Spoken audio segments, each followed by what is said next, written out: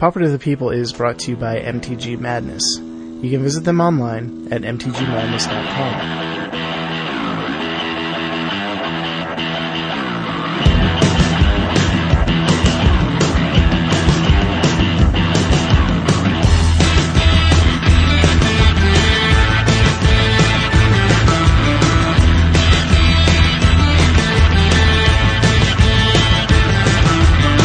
This is Pauper to the People. With me, I am Nate. With me tonight is Chris. Hello. And Dan.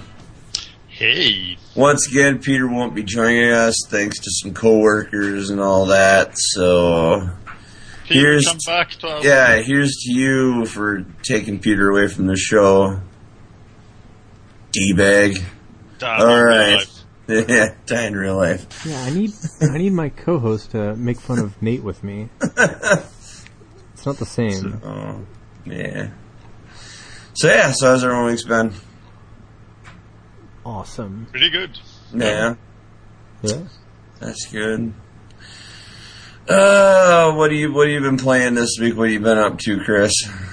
Played Pauper Premier Event. I went 4-2 in the Swiss, missed out on top 8. That was the same one that Deluxe Cough missed out on. Other than that, just been playing some random 2-mans along with played Affinity, even though I really don't like Affinity. I forced myself to play it in honor of Robot Week for pure MTGO, and that was alright. You know, it's a lot better than it used to be, I think, and maybe that's a result of whatever. But other than that, still playing some Theros Block Constructed, and yeah. Tearing that up. What have you been up to there, Dan? I've been doing mostly finance, but I've been playing some Mono Blue Devotion in Standard, which is quite a deck. And oh, I hate you. No, I don't have them anymore. Oh, okay. I had to sell them when I got 300% of them. Okay. But I'm playing Delver as well in Pauper, XMX 16 land build, and it's performing quite good. Yeah. Delver does. I talked with XMX about some of his choices like Bone Splitters and Cloudfin Raptors and whatever, and he vehemently defends those. It's like, I really hate Bone Splitters and Cloudfin Raptors in the deck, and as you guys probably seen some of the results, I've just cut them entirely. Yeah. I like the Bone Splitters a lot better than I like the Raptors. Yeah, the Raptors are just never any good. And I was talking to him, I was like, hey man, Raptors just actually do nothing by themselves. And, like, even if you have a Bone Splitter, it's not really that impressive. You know? Yeah. I think he feels that he needs another 1-drop. Yeah. And they are the best of many poor choices. Yeah. Yeah, which is why I just cut them. You know, it's like, they never do anything for me, so I cut him entirely. He still loves them. I think I managed to get one to 3-4 is the max you can get it to. In one of the matches. Yeah, and then it was quite relevant. But but it's like you need so much to go right for you for that to be relevant. So they are so much better in tricks. Yeah, they're a ton better in tricks. But so I talked to them. He defended those. You know, I mean, Bone Splitter is like, it's really only good in the mirror. Like, it's actually very, very good in the mirror, but other than that, it's actually not that good. And even sometimes in the mirror, it doesn't make that much of a difference. Yeah. Right. Well, should I don't speed know. up the clock, shouldn't it? I guess the theory is you play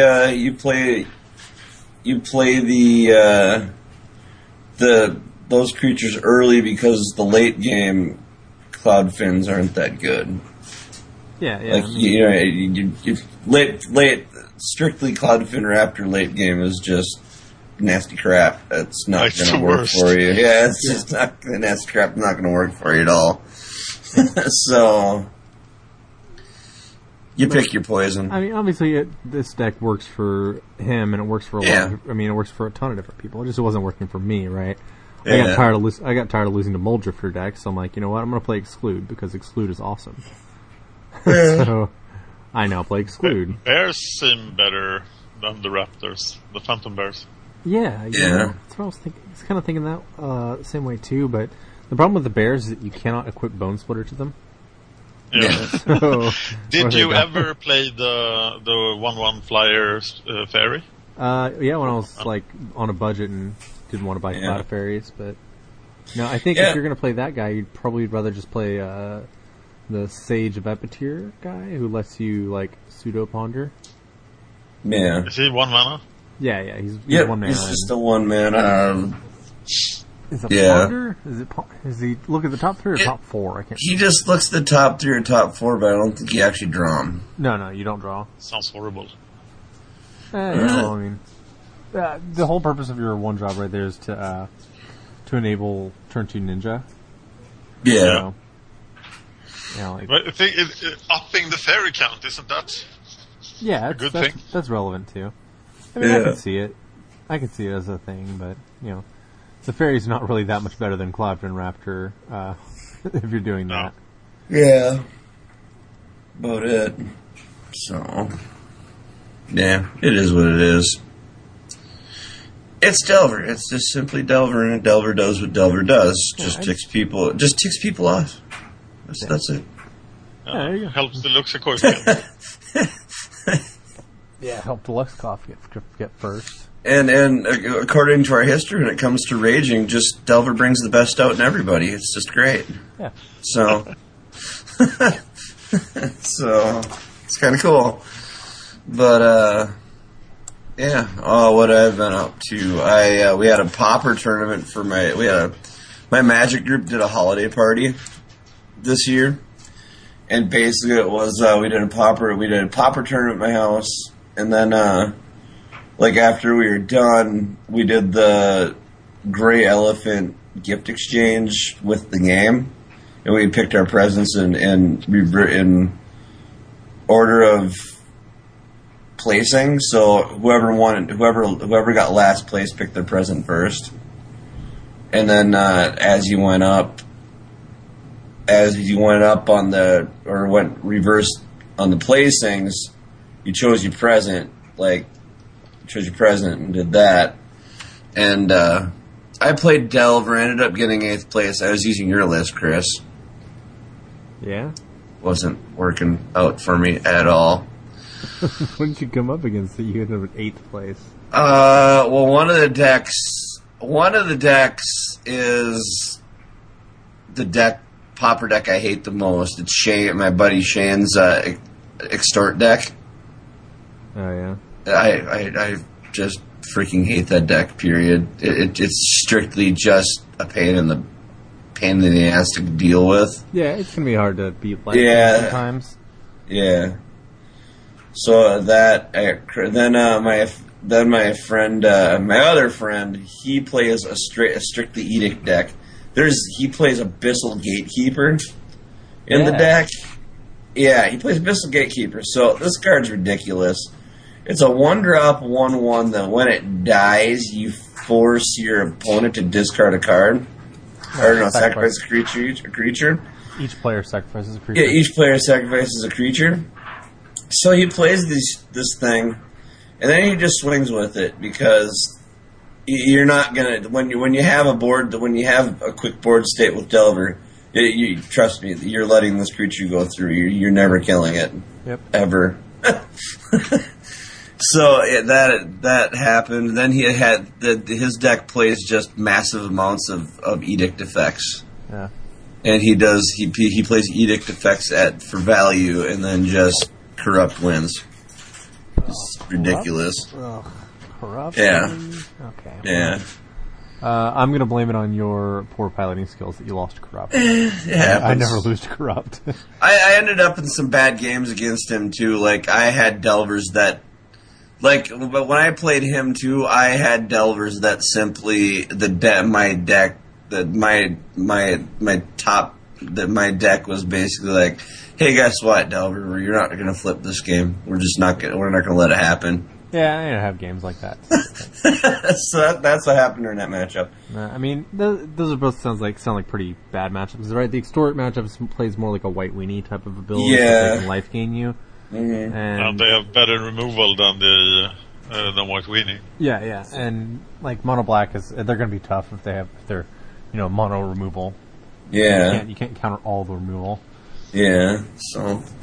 But it's all in all, it wasn't like a serious tournament, because it was a holiday party and everyone was walking away with the gift anyway, so it really didn't matter. Yeah. So, did that, and then we played EDH till after the tournament was over, we played EDH till 2 o'clock in the morning. And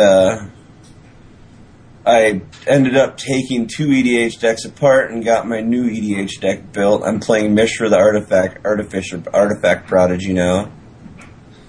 Because he is a cool general. Well, and there'll probably be some listeners out there familiar with EDH that are saying, why would you use Mishra? For starters, Mishra is an EDH, is a legendary creature that, without the right cards, is just a bad legendary creature. It doesn't do anything besides be a body in Grix. But, okay, Mishra the legendary creature. Basically what he is he's a creature, he's a 3/4 or whatever, and whenever you play an artifact, you need to search your library for another artifact, another copy of the same artifact, and put that from your library into play. Well, EDH bad because you only have one of each artifact in the deck anyway. With Possibility Storm, it's stupid broken.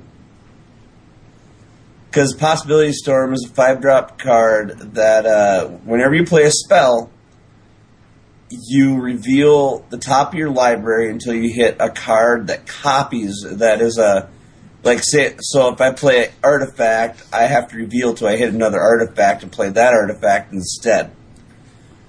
But with Mishra in play, you play that artifact instead, and you put the previous artifact that you did cast on the bottom of your library. What Mishra does with Possibility Storm is the spell is still counting as the artifact that you cast, and it's just going to reveal the next artifact and playing it. And you're still copying. It's still being considered a copy of the artifact that you cast.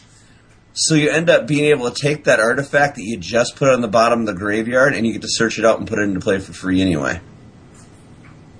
You're 2 for 1-ing every single artifact you play in the deck. Wow, that was really long and drawn out. Yeah.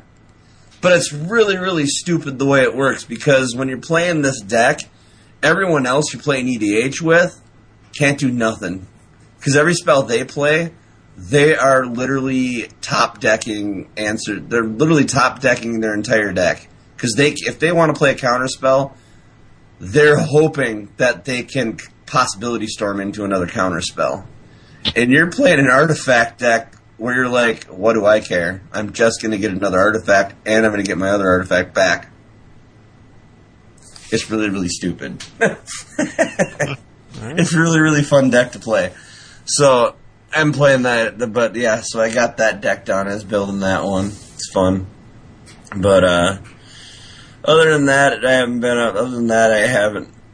I've been testing Delver Blue too, because I'm getting ready for the Pauper Power tournament in February, and they've announced the prize support now and all that, and it's going to be a unlimited Mox Pearl. Nice. Yeah. So yeah, I'm getting ready for that because I'm probably going to play Delver Blue. I've been thinking about Mono Black Control now, but I still know that's capable of drawing a stupid opening hand that you can't do anything with. So I think I'm just going to stick to my guns and just play Delver because Delver says no to everything. Yep. So Delver's always good. Go down the safe route. Always good. If you look at Premier events too, you'll see that Mono Black Control is not really getting up in the top 8s. No. Recently, it's just not showing up there. Why is that? I'm not entirely sure. I think everyone just knows. I think when it first came in, when Mono Black first came in, it was crushing because wow, this deck actually works now. But I think like every deck in the metagame, like if you play it against it enough, you start realizing what you can use, realizing and sideboarding properly to actually deal with the deck. over time. So this weekend, I'm seeing one mono black in the top 8 that I can find, and that was piloted by Jay Siri. So obviously very talented pilot. So yeah. Other than that, I guess Sneak Attack showed up in 10th place somewhere. So yeah, it's amazing that all the premieres fired. That's awful, right? I don't think I think the but there are 4 results. Yeah, there should be 5 premiere events though, I think. Oh, okay. Yeah, I think the 11:30 p.m.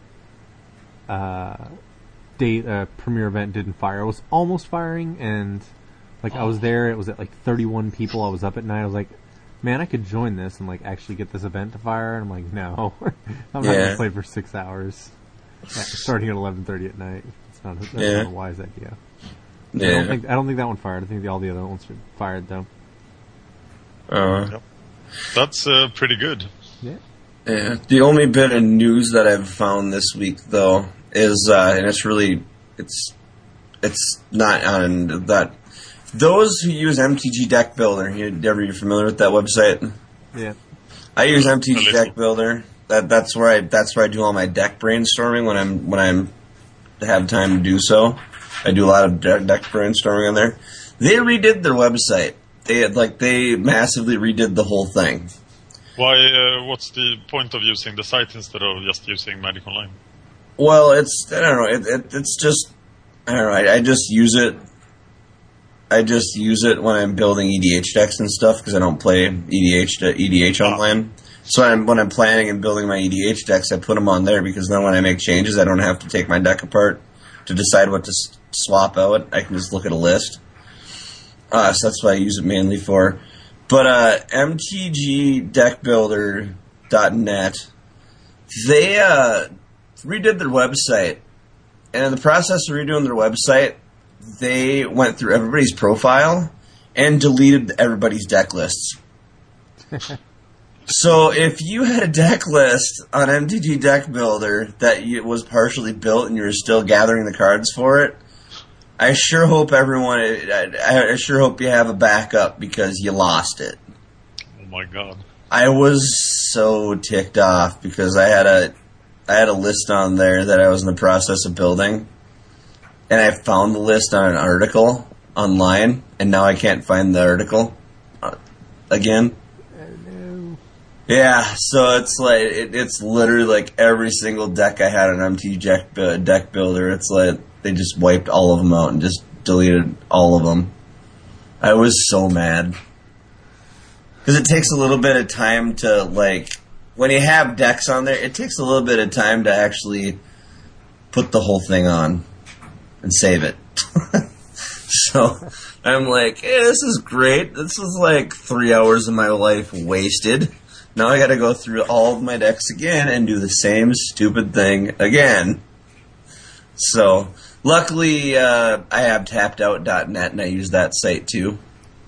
So I can copy paste some of them. But if I had decks, all my in the work decks, now somehow I got to remember what cards are in those decks. I'm just really glad Moto never catastrophically fails like that. Yeah. Definitely not in the middle of long premiere events or PTQs or anything like that. It never catastrophically fails. Yeah. But, so that's the only thing that's really news. I know, looking at the forums, I looked it up, and there was quite a few players that had not so nice words with MTG Deck Builder about that. It's a free website. You can't complain when. Yeah, exactly. It's a free website. Whatever. It sucks. It's kind of disappointing, but. Yeah. That's all I really found in news. I guess what is our spoiler count? Well, we're 59. 59 of 165. I think we have 2 commons spoiled. Yeah. 2 Pauper cards, the Sun Guide, the Resco Sun Guide, and the Nyxborn Shieldmate. I think that's what we have. Yeah, just looks like both white weenie cards. 2 crappy white cards. Yeah, just 2 white cards. So, Nothing there yet. We do have that coming up. We will be doing a set review soon. So, yeah. I'm really prepare. interested in this set, though, because it's going to shake up my block constructed that I've been playing. Yeah. Prepare. Nation Demlock felt like a common, but it's an uncommon. Yeah. But I assume that the tribute cards will be about that. We have 3 commons. We also have the giant, the Ferrograx giant. Oh yeah. So we have that 5/5. Yeah. So we have that. Like we'll be doing a set review, so we have that coming up when everything. I think, right? Yeah, as soon as the whole ideally I like doing the set reviews the very week of it dropping, so it's not old news. So yeah, but it will be fully spoiled by next episode. Yeah, it should be. So potentially next episode we will be doing a set review, so it should be fun. Chris Plummer, you need to join us. Yes, he does. Yes, he does indeed. So there's that. What do we have for articles this week? We have a few here. We have improving. Did I submit this one? I put that in there. Okay, you did. Explain it. Yeah. David Schaffer writes about some interesting card choices in the 8-mans of decks that have been listed there, and how those decks could be improved. And it's quite a good read about making the optimal choices in your card selection. Yeah. And then we have this article I found by Jason Moore on blackborder.com, which is a website I just happened to come across. Not really even... Just happened to come across it. And it's basically goes over a whole bunch of different decks. Like, general information on different Pauper decks and card choices and all that. So it has a lot of graphs and information and stuff. Pretty good article, an in-depth article talking about those decks and card choices for each of those decks and stuff. Yeah, and Sage of Epity. Yeah. So. Here. All right. But yeah, it's a pretty decent article. Yeah, I like Jason Moore. I like his articles. His articles are pretty good. I mean, he goes in depth pretty well on his stuff. He doesn't leave anything really open ended. It's about whatever the subject matter is by the time you read the whole article, you get all the information on it. So. And then you got Maddie's article here. Maddie did an article on MTG or Commander as it applies to MTGO, and it just goes key cards in Commander. Like, every format has its cards that if you're playing the format, you just play these. Well, what he goes over in this article is what those cards are online. And also the pros and cons of online Commander, like stuff that's good and stuff that's bad about it. Because there are some bad stuff. Like you don't really get the appeal of online Commander isn't that great, because unless you know who you're playing with, it really is not a casual sort of. Hey, I'm hanging out with my friends playing Commander. It's more of it's not really interactive the way Commander normally is when you're playing in on paper. I've never played paper Commander, so I sat down a year ago maybe and tried some online Commander, and 3 days later I left the keyboard and said, this sucks. Yeah. But I was pretty sucked in while I played it. Yeah, I mean that's and I obviously play Commander every week with my friends in person, and it is a different experience. I can see where Mary wrote this article the way he did, because when you're playing, it's a group of friends. It's your group of friends, and everyone and your group has that. You build your own meta within your group. And it's a lot more fun. Because you're just hanging around a bunch of your friends and playing Magic, and everyone's just having a good time. I mean, you do end up with that one person in your group that might take personal offense to getting their stuff blown up and all that stuff. But for the most part, it's just... Basically, it's a bunch of friends getting together and trying to one-up each other. It's like that a lot of seems to one-up. be the point of Commander. Yeah, but it's just a lot more fun in person because you're hanging out with your friends, and it's not really not worth raging over. You're just hanging out. What scares me with multiplayer Magic overall is that it's so much diplomacy. It's just all. Oh politics. yeah, it is. It is. It's heavily into politics. Yeah. But I mean, it's just. I think for like in my situation with my group of friends, it's more of an excuse for us to just hang out than anything. We used to play a multiplayer version where it was called Pentagram. Yeah. You had to play monocolor decks, and you had to be 5 players. So there was Yeah. one person playing blue, white, red, etc. Yeah. And you won when your 2 enemy colors were dead. Oh, that'd be cool. So that will open some interesting diplomacy. Yeah. But it sort of limited the diplomacy. Yeah. So I mean, it's just it was a good article, and Maddie's also one of the people is our forum master. So I bring his article up. Do you know the game Diplomacy? The board game? Yeah. I played. I was the highest ranked player in Northern Europe at the time, and I played World Championships, etc. And I just kick into diplomacy mode when I play multiplayer Magic. Yeah. So it says, and that just brings up old like stomach problems and stuff. Yeah. Oh, no. Yeah. It's just the whole group mechanic, just hanging out. So it's cool. But then we have Chris, your article you did Affinity. Yeah. Sounds like you had fun. Yeah, it can be really broken, but it's kind of like sometimes it's just too slow to beat. Like, Familiar Storm in particular was the one that beat me. Spoilers: Familiar Storm beat me because they're assholes.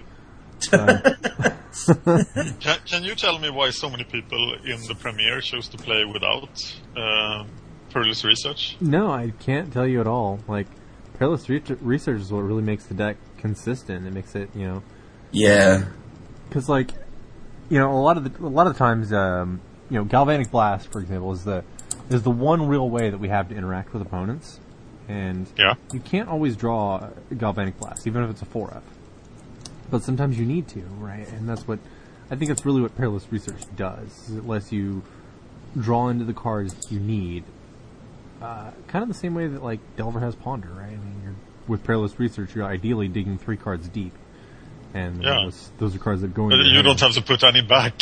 Yeah, you don't have to put any back, and all your stuff is cost pretty much free. So, yeah, I can't tell you why people aren't doing it. Some of the decks look like they are out of 2009. It's obviously working for them, though. So yeah. I actually really like Perilous Research. I'm gonna have to agree with you. I like the Affinity Perilous Research build better than the regular Affinity deck, just because you get to go that much deep in your deck and dump that much more crap. Yeah, it's you see it. You pretty consistently before turn 10 have gone through half your deck. Yeah. Yeah. That's ridiculous. Quite amazing. Yeah, it's insane. Yeah. Just being able to do that. But like if you guys have ever played Tron does the same type of thing where it goes through a ton of its deck. Yeah. And that just makes it to where like you have a game plan, and your game plan is going to overwhelm them. You're not going to flood out, right? I mean, you can flood out, but you're likely not going to flood out. You're likely going to draw all of your stuff, and if your opponent floods or stumbles at all, misses land drops or just in general stumbles, you're just going to crush them because your deck is consistently, drawing half of its deck. Yeah. Including your Channel Fireball kill combo. Yeah. Yeah. The thing I like about the Atog combo, it's just always your last resort win. I don't know, with this deck it's almost like my first resort win. I'm always going for the combo. And it's so easy to assemble with all the card row. Yeah. Yeah. That and a tog helps because it draws out the removal, because it pretty much, like, ideally the tog becomes a lightning rod for any removal because they're going to go after it. Yeah. So, I mean, you can safely go in with the 4/4s because the tog they're going to be reserving removal for a tog. Yep. So that's pretty cool. And then you can always just fling a 4/4 if they're at 4 life. Huh? Yeah. Worst case scenario. That's really sweet. Yeah. But yeah, this Affinity's awesome. And then this one is by Standard Pauper Players Blogspot.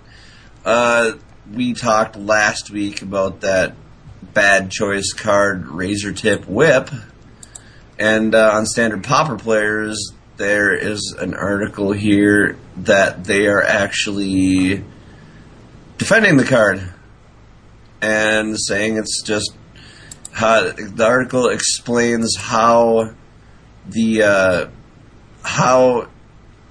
in Standard Pauper the format's solving the problems that you might have against certain decks, how they just resolve themselves with the Razor Tip Whip. And Razor Tip Whip is actually pseudo-effective in more than just one deck. The Dimir deck can't do anything. The Dimir Mill deck is actually stopped by Razor Tip Whip too. Yeah, because it has no mill effects really, so it takes forever to win. Uh-huh. And ideally, when they're trying to Crypt Incursion, if you're using Razor Tip, you can control their Crypt Incursion.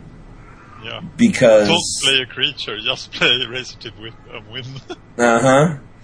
So, and the guy who wrote the article also wrote that he's a Dimir player, and he said even playing the Dimir deck and making it so you can answer Razor Tip Whip, it still doesn't work because you have to spread the Dimir deck so thin just to play the card to get rid of the whip.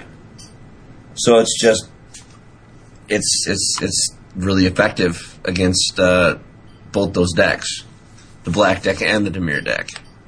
So it's a pretty interesting article. But yeah, great site overall. Yeah, it's a great site. So they had that article, and that's pretty much all I found for articles. But yeah, you guys can check that out in the notes. But yeah, got into the metagame. We got a Pauper Premier event and the Perilous Affinity. 4 of them. Yeah, and I found the first one. I found the one on the 13th. So I found the one on the 13th here. Okay. Well, didn't we cover that last time? No, I don't know. I don't think we covered this one. I think we did. But yeah, no, this is no, we covered that one. It was a non-perilous affinity win. This one was a perilous affinity win. Sweet. So perilous affinity got first place on this one, and Sneak Attack Games got second on this one. Yeah. So that was last weekend. yeah. But do you have any more results from the other premieres? Yeah. So this weekend we had Perilous Affinity won, placing in second though. In second place on the one with the Perilous Affinity is Midnight Presence deck. Got second place in a premiere event. Oh wow! Yeah. Yeah, it's Midnight Sisters from the Pauper Gauntlet. Yep. Almost exactly. Piloted by a guy named CD Bones. I'm just going to cover first and second. I'm just going to cover first and second because I cover these on CPC on Friday in more detail. Which if you guys listen to the most recent CPC, we went over the premiere events pretty detailed. Yeah, it was a great show actually. Thank you. I loved it. First and second there was Perilous Affinity and Soul Sisters. Well, I mean Midnight Presence Soul Sister Thing deck. Mm-hmm. All right, so the next premiere event we have in first place we have Delver running a list that's pretty much exactly like mine, except he's running one quicksand in the main and a quicksand in the side in place of serrated arrows. So that was basically my Delver list, and in second place we have Tron. So the next premier events, we have White Weenie, piloted by Andre S. And in second place we have another, this is a non-Peerless Affinity. Yeah. Here, by Johan. Yeah, this is a Swedish player I talked a bit to, and he has been on Affinity for a year. So he's very experienced with the deck, but I can't tell you why he's not playing Peerless Research. Maybe he's not, maybe this is his old list. Yeah, it could be, but he's playing Flare Husks and Prophetic Prisms instead. So, yeah, he was down to one fling for a while, but he's back up. No, to I two. think in my playing experience, you really need the fling. Like and two of them. If you're going through half of your deck, you're probably going to see a fling before you. Well, I mean, this guy's not going through half of his deck, so he definitely wants the second fling. But yes, I think anybody running one fling is probably not doing it right. Yeah. So, there's that first and second there. And then the final premier event that I saw was, first place was Deluxe Cough, was running White Weenie. Kind of surprised about these White Weenie decks making it this far, because, like, White Weenie just straight up loses to Tron. Like, it actually just can't beat Tron at all. So, and Tron seems to be... if Tron stumbles, surely they can win. It's so unlikely that Tron stumbles like that. Like, Tron would need to have runner games of, not drawing lands, basically. Because when I was playing Tron a lot, anytime I came up against White Weenie, it was like, that was like one of the primary reasons to play Tron, was that it had such a good White Weenie and Mono Black control matchup, that, like, both those matchups were just almost 100% win factors. Go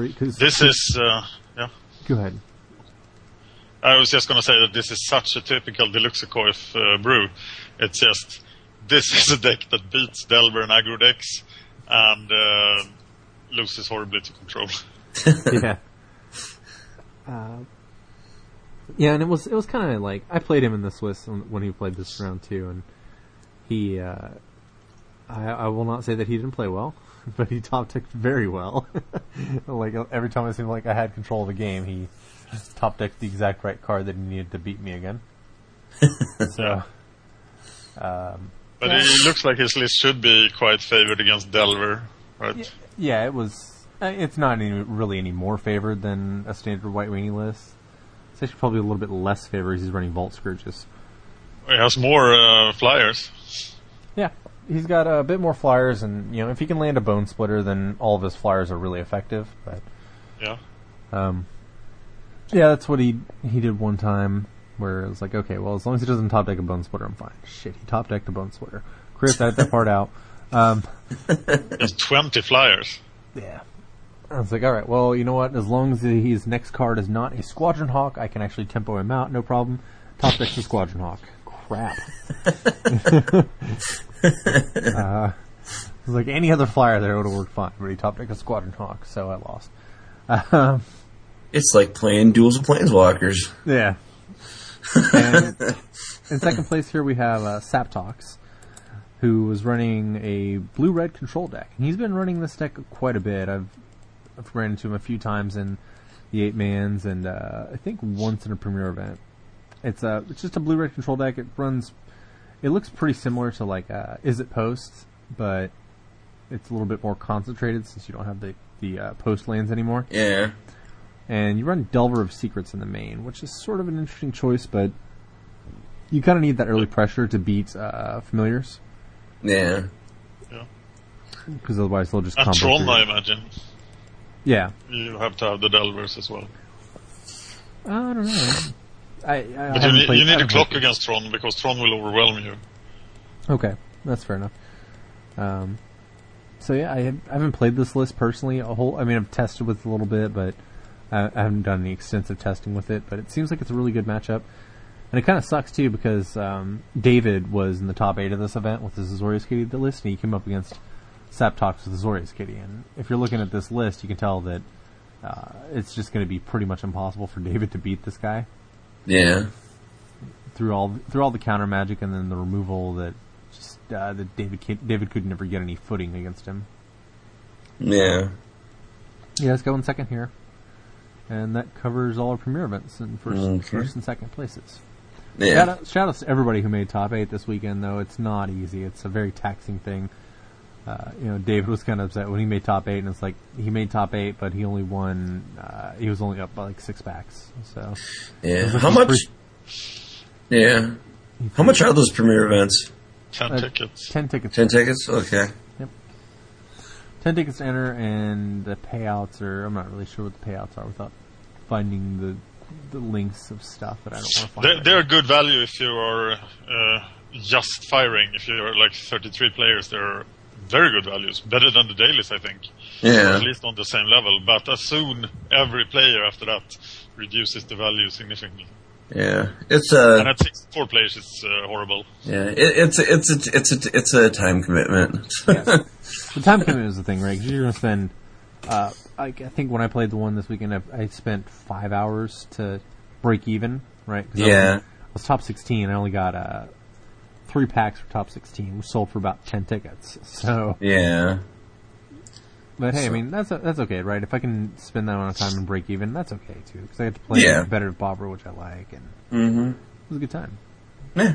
I'm so happy to see 4 of them fire, because 2 weeks ago it looked like Pauper was dying, and now we're quite far from that. Yeah, well, the Paupers the Premier are firing, so that's good, because that means our format will continue, and we have something to talk about. Thank God. And when we come to the finance section, you see that this has affected the Pauper card values a lot. Yeah, that's good. Then for other results, we have the standard Pauper results on of MPDC, and this event was really cool because it had a variety of decks. It just wasn't a few decks; it was a lot of different decks. We have some red deck wins in first place on this event. We have a mono white deck. We've got Black Devotion. We've got blue red control. We've got a green white. Is it green white blue? Yeah, Bantax proof. And then I don't know why, but people won't let the gates die. So we got a Bug Defender deck. Think it's a gate deck. No, it's not a gate. Yeah, it runs gatekeepers. They just won't let gatekeepers die. They're still playing stupid things. I'm gonna play this deck. I'm so gonna put this deck together and play it. It's amazing how varied the metagame is. Yeah. Wow, what a deck! Yeah, but it's Onic walls. I love it. I find this funny how Flicker was amazing when it was there here, right? But they take Ghostly Flicker away, and there's just some people who are like, we can make it work. We're not going to give up. And this guy made it to 6th place. Yeah, and he made it 6th place with it. So, congrats to you. Yeah. Just won't let it die. Period. It's like, nope, going to play it. Don't care. Then we have a mono red deck, Seeing Red. So red aggro. This is pretty much 8 different decks. There was some similarity between number 1 and 7. And then we have Big B's Celestia aggro. It's just a green white aggro deck. So yeah, I thought this one was pretty cool. Just the fact that it was so diverse. And this is standard Pauper with its smallest possible card pool. Yeah. Only one set in the second block. And it's amazing. Quite impressive. So. I think that this is probably where the most diverse you're going to see the meta, because as Born of the Gods comes out, there's going to be more filling of the card pool, and people are going to start to figure out the format a little bit better. Yeah. Yeah. So. I played the early Theros format in Standard Pauper, and then I sort of gave up the PREs for a while. But I thought, well, this is solved, and absolutely was not. Yeah. So, but yeah, that Standard Pauper is actually, I don't want to say it's becoming a complete thing, but it's getting somewhere. There's a lot of people playing it now, so who knows? Cool. We might. If this keeps up, we might end up seeing something. Wizards actually doing something. Who knows? Time will tell, I guess. But that leads us to topic 1. We have that red deck that was in the list, or that list. I was having Jay Bushinger from Fatal Flaw. I was taught, he sent me a Facebook message. Just kind of had a Facebook conversation with him, and at the time I was looking for a topic 1. And when Jay sent this to me, I'm like, I responded to him with, "Hey, thanks, Jay. I got a topic 1 now. That's awesome." He is traditional. I'll just read what some of the conversation we had. He sent this deck list to me. Looking for some help. Our play group is hosting our first Pauper tournament. I have been running mono black, but need a break. So here's what I'm thinking. So this is kind of a deck that he kind of was thinking of building. And he was just looking for advice on it and stuff, and how to make it better, if it's good enough or whatever. So I'll just go through the deck list here quick. It's 3 weapon surges, 3 Dynacharge, 4 lightning bolt, because we're playing mono red, so yeah, there's going to be lightning bolt. 4 Foundry Street Denizens, 4 Gorehouse Chainwalkers, 4 Croon Strikers, 4 Blood Crazed Neonates, 4 Thatcher Revolts, 4 Two-Headed Cerberuses, 4 Brimstone Volley, and 22 lands, and he thinks that seems to be a lot. His goal with this deck, he says, the goal is abuse Foundry Street Denizen and Croon Striker, drop cheap creatures, hope to swing after Thatcher's Revolt, maybe luck out and overload Surge, or charge after a Revolt. Alright. So, what do you think? What do you guys think? First, there is a lot of non-creatures in the deck for a deck that's supposed to abuse Croon Striker and Foundry Street Denizen. Yeah. So my first thought is, why are we going with humans here? Goblins are almost strictly better here. You've got a lot of synergy with goblins. Yeah. So I think if you want to abuse Croon Striker, his effect, stick him in a goblins deck. David linked it here at the end. We've got this. David Schaffer built a what he called combo goblins list, where that's what he built the deck around, was abusing Croon Striker and Foundry Street Denizen. And he uses things like Dragon Spotter and Krinko's Command to optimize that instead of the Thatcher Revolt. Yeah. Right. Thatcher Revolt is almost... It's not worse. It's different, but I think it's kind of less optimal than just running Krinko's Command or Dragon Spotter. Yeah, another thing is if you get rid of the 3 drops, you can drop some lands and increase your creature count. Yep. The second thing you want to think is, if you're going to have a Dynacharge and Weapon Surge types effects, you can't let your opponent have a lot of blockers, right? Because it's just not that effective. Mm-hmm. And if you want your opponent to not have any blockers, then you need to put more burn in the deck so you can remove blockers. Yeah. So I would think your first big cut that you're going to do with the deck is just kill the Weapon Surges, right? Dynacharge is almost always better in the situations that you want it in. So, Dynacharge, for sure. Blood Crazed Neonate, I just looked it up on Gatherer, and I'm not sure why we're playing this in Pauper. Yeah. Maybe if we're playing Standard Pauper, but this is not Standard Pauper. So. Yeah. No, I think Blood Crazed Neonate, you just cut it. Two-Headed Cerberus, just not good enough. If you're Two-Headed Cerberus, I could see if you were trying to go for the pump route, the cute pump routes, with Titan Strength or Brute Force. But otherwise, Two-Headed Cerberus is just awful here. It's just hitting for 2. Yeah. Brimstone Volley, I think, is just too expensive for these types of decks. It's if you're running Brimstone Volley, then you do want a higher lane count than normal decks. But I would go down to typical aggro deck wants 17 or 18 lanes. Sometimes 19 if you're really greedy aggro deck, if you're really confident. Yeah. But yeah, you want to minimize your lands, make sure that you have a very dense draw. Yeah, I guess in my experiences with most of these combo and aggro decks like this, I usually go down to 17 land all the time. I'll go down to 17 and actually only go with I'll go with 3 cycle lands and just throw the rest just basic lands. Because ideally, most of the time when I'm playing decks that are just straight up aggro or straight up tempo-ish and stuff like that, I'm finding that my deck's based around 1 and 2 drops anyway. So ideally, I can get away with it. You can't have too many 2-drops with 17 lands. Yeah, I suppose. But I mean, ideally, your pretty safe bet is like 2 to 3 lands, and you're fine for the rest of the game in most cases. So I always like abusing the cycling lands just because they're great late game. You can draw cards in colors that don't normally allow you to give any card advantage or draw. So that's generally the way I like to do.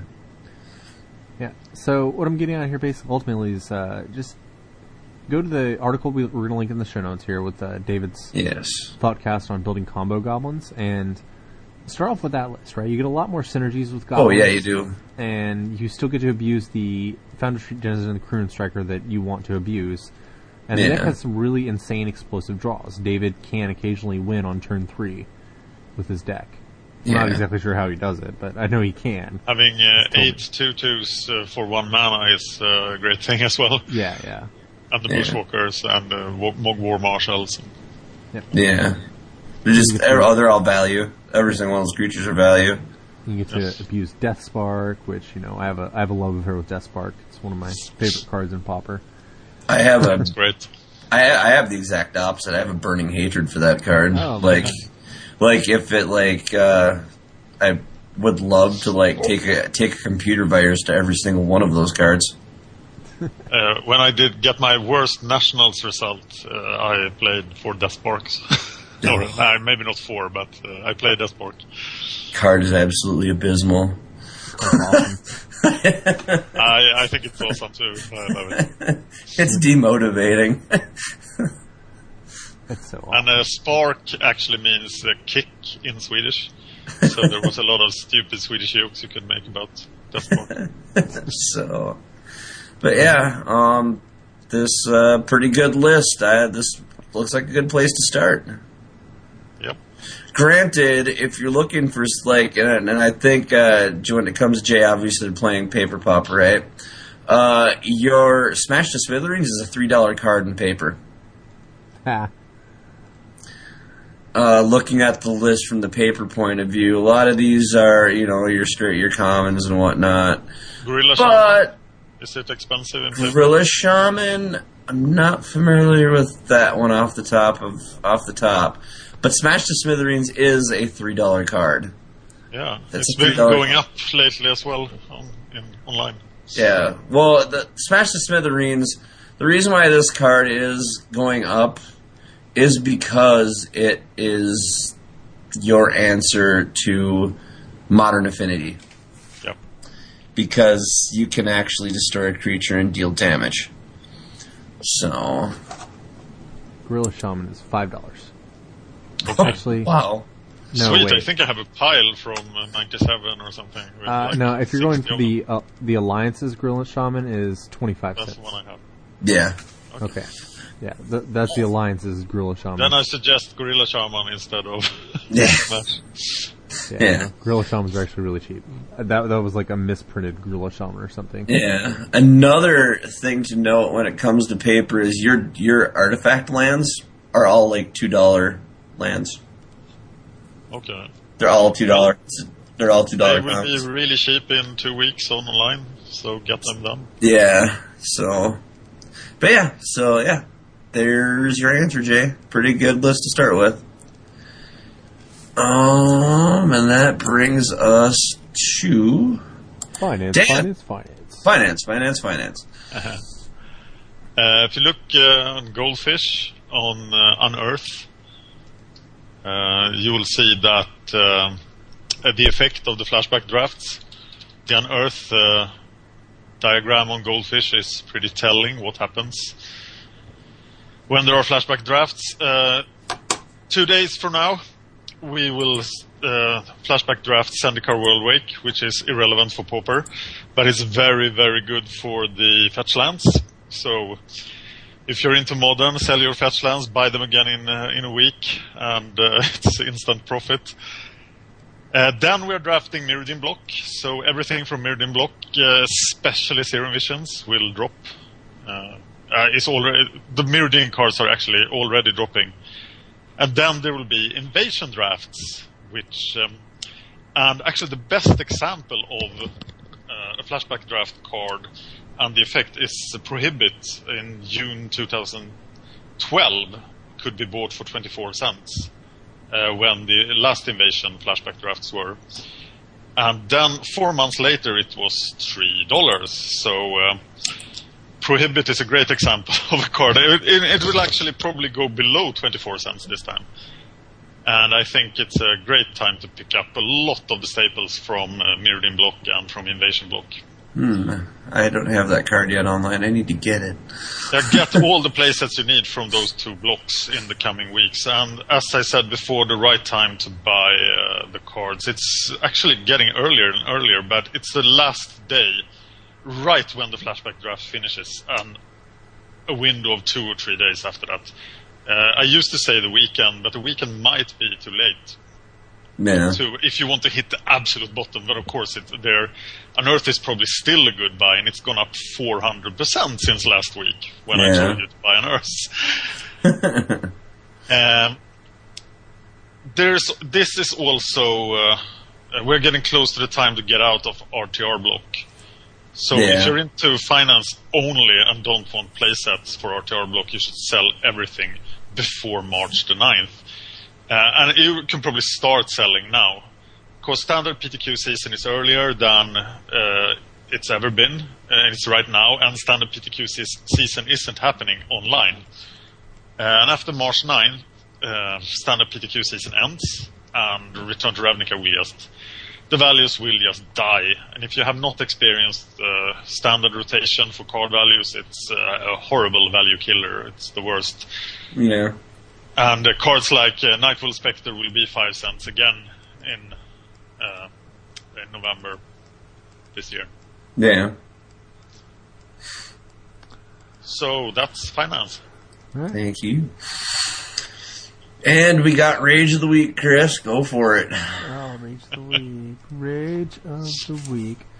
So the first one I saw, I don't remember a guy I follow on Twitter or somebody retweeted this, but somebody, I think it's in a new player draft, if I'm not mistaken. that's even worse. Yeah, I'm pretty sure it's a new player draft. Rage is in the new player draft. Yep. Yeah. Guy named Pearsall's blog. Pearsall's blog? Sorry, I'm butchering that. And he says, "This is what I'm dealing with in a new player draft. For real, this guy deserves a backhand." And in the chat log, we have a guy named Scorpion35. Here's your shout out, Scorpion35. Ha ha ha ha. F-U-U, as in F-U-U. Noob idiot. And Pearsall's replies, "Actually, I'm a skilled enough Magic player to beat people who win GPs and PTQs with homebrews on paper. Just new to MTGO. How about you?" Reply from Scorpion, "You noob idiot. Forest 2, 9 turns. You no kill me, stupid kid." Alright, and Pearsall's replies, "Alright, bro, whatever, but can we please move on the game?" Scorpion replies, "No, idiot." Pearsall's replies, pointing out, "You won't be able to time me out. It's your clock. It turns on your clock, not mine." Scorpion replies, 23 men, no win you. This sounds a bit like all your base are belong to us. Yeah. Yeah. That's what I was thinking. 23 minute, no win you. Yeah. Yeah. So, Scorpion35, you are a complete idiot, so thank you. Yeah. You need help. Yes, you do. The next Rage of the Week comes from Shamanic Green, I've talked with him a little bit online. He's another one of my fellow Theros block players. And I don't know where he was going to, where this occurs exactly, but he posted on Twitter, he said, yeah, he raged a little bit in game, but then the real gem came afterwards. This is a private message from Lord_Airy. And I think I've actually featured him on Rage of the Week before, Lord Airy. Yeah. So Lord Airy's private messages him, "Just die." out of the blue. So Shamanic Green replies, wow, over a game? Lord Aries replies, bastard STFU. Wow! Jeez! Shamanic replies, you have some serious anger issues. And then Moto says, Lord Aries is not available to chat with you. So Lord Aries blocked him? Yes. So he sent a private message with just die and then he blocked. Okay. Yeah. Bastard STFU blocked. Wow. You need to find yourself an anger management expert and take care of that problem there, bud. Yeah, you know what? I'm like 90% certain that we featured Lord Aerie on this segment before, so yeah, this guy is obviously an issue, and if you guys are playing with him or encounter him ever in drafts or constructed events, then report him, because this is starting to get nonsensical. You don't send personal messages like that to people. That's just ridiculous. Yeah. It might look innocent, but this could really, really hurt someone. Yeah. Yeah. It definitely could, and especially with just, something like that, like just die, right? We covered this a little bit last week about how, or was it the week before, about how you don't know what kind of situation your opponents are in, right? Maybe they're coming to MTGO for an outlet. Maybe they're seriously contemplating that, and they just want to play a game before they go and do anything serious. And if you tell them that over, and they're like, they might think like, wow, I mean, the people in my game think this is a crappy world too, so why should I continue to live in this world? Yeah, it's a stadium. So, I guess, what is it? Community PSA, public service announcement. Don't kill yourself. It's not worth it. Yeah. I think people just need to lighten up. It's just a game. Like, the world's not going to end if you lose. I mean, sun's still going to come up tomorrow. And if you need help, get help. Yeah. And also, it's a horrible finance decision to rage like this, because you're scaring away people from the game. Yeah. You'll kill the game eventually, and at least it will reduce the number of people playing games. Next time, Shamanic Green is choosing whether to play Magic Online or League of Legends. Maybe he takes League of Legends instead. Well, I think that you want to see the telltale of raging. Look at League of Legends. There's a lot of people. Maybe that was a bad example. No, it really isn't. No, it really isn't. There's a lot of people that like League of Legends. I've talked to people that have played League of Legends, and they're like, "Yeah, it's not worth playing. There's just too many ragers on there." I mean, the fact there's so many ragers on there, there's people that are just like straight up don't want to play the game because of the ragers themselves. Yeah, so I might have mentioned before, I used to play an MMO called City of Heroes. Yeah. And that community was so much better than the Magic Online community. Yeah. It was like Care Bear heaven compared to Magic Online. Yeah. But I also played Battlefield Play for Free, where sort of insulting people's mothers is like etiquette. Yeah. And screaming whore in Polish is almost high. It's like the community is crazy. I used to play, for first-person shooters, I used to play a game called, what the heck was it? Starts with the C. Counter-Strike. And it by far, out of every first-person shooter I've ever played online, I like Counter-Strike the best, just because it's realistic. There's no spawning. For those and you saw ragers on that a lot, too. But on Counter-Strike, if you had a rager, it is really looked down upon if you were like that, because, like, for those that don't know what Counter-Strike is, first-person shooter, but there's no spawning. You're on a team, and when you die, you're dead till the end of the round, till the end of the game. So there's no, oh, well, I don't care if I die, I can spawn and go after that person anyway. So if you were, like, one of the first people to die on the board, and you raged, it just showed that you were a bad player.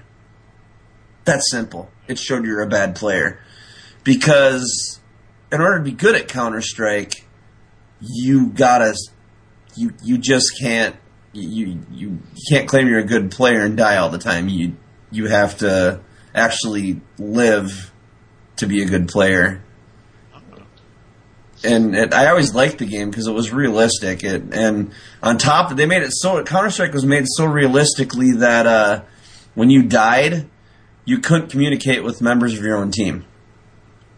So like, because you could spectate your team as they're playing, but you couldn't be like, dude, look out behind you. There's the guy with a knife or whatever, because you were dead. You couldn't talk to your teammates after that. So they made it really realistic.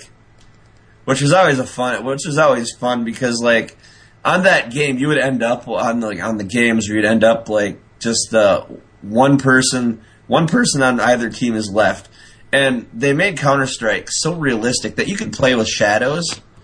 So you could be the player, have the one player running around with a gun, running around trying to get the other team member, and you could sit back in the shadows with a knife. And literally sit there and wait for the other person to come around the bend and just knife them. And there's nothing that anyone on their team could do about it because they couldn't contact that person at all. Well, there would probably workarounds for that. If they yeah, it was a lot of fun. It's still a really fun game for that. But yeah, like rages on Counter-Strike were almost unheard of because it was just like, yeah, you're an idiot. You probably shouldn't be playing this game. You suck. Okay, but if you want to learn some real raging, go to Battlefield. Play for free version of Battlefield. So everybody who's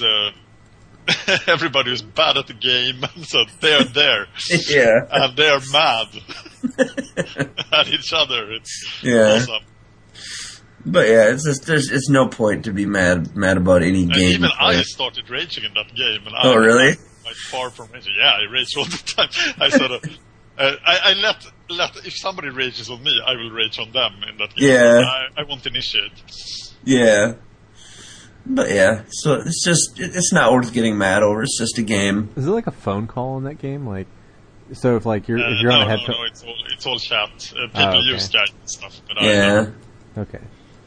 But we used to have these evenings at my friend's computer company, so we were like software development company, so we were sitting like after work, 8 people, drinking beer and raging on Battlefield Paper.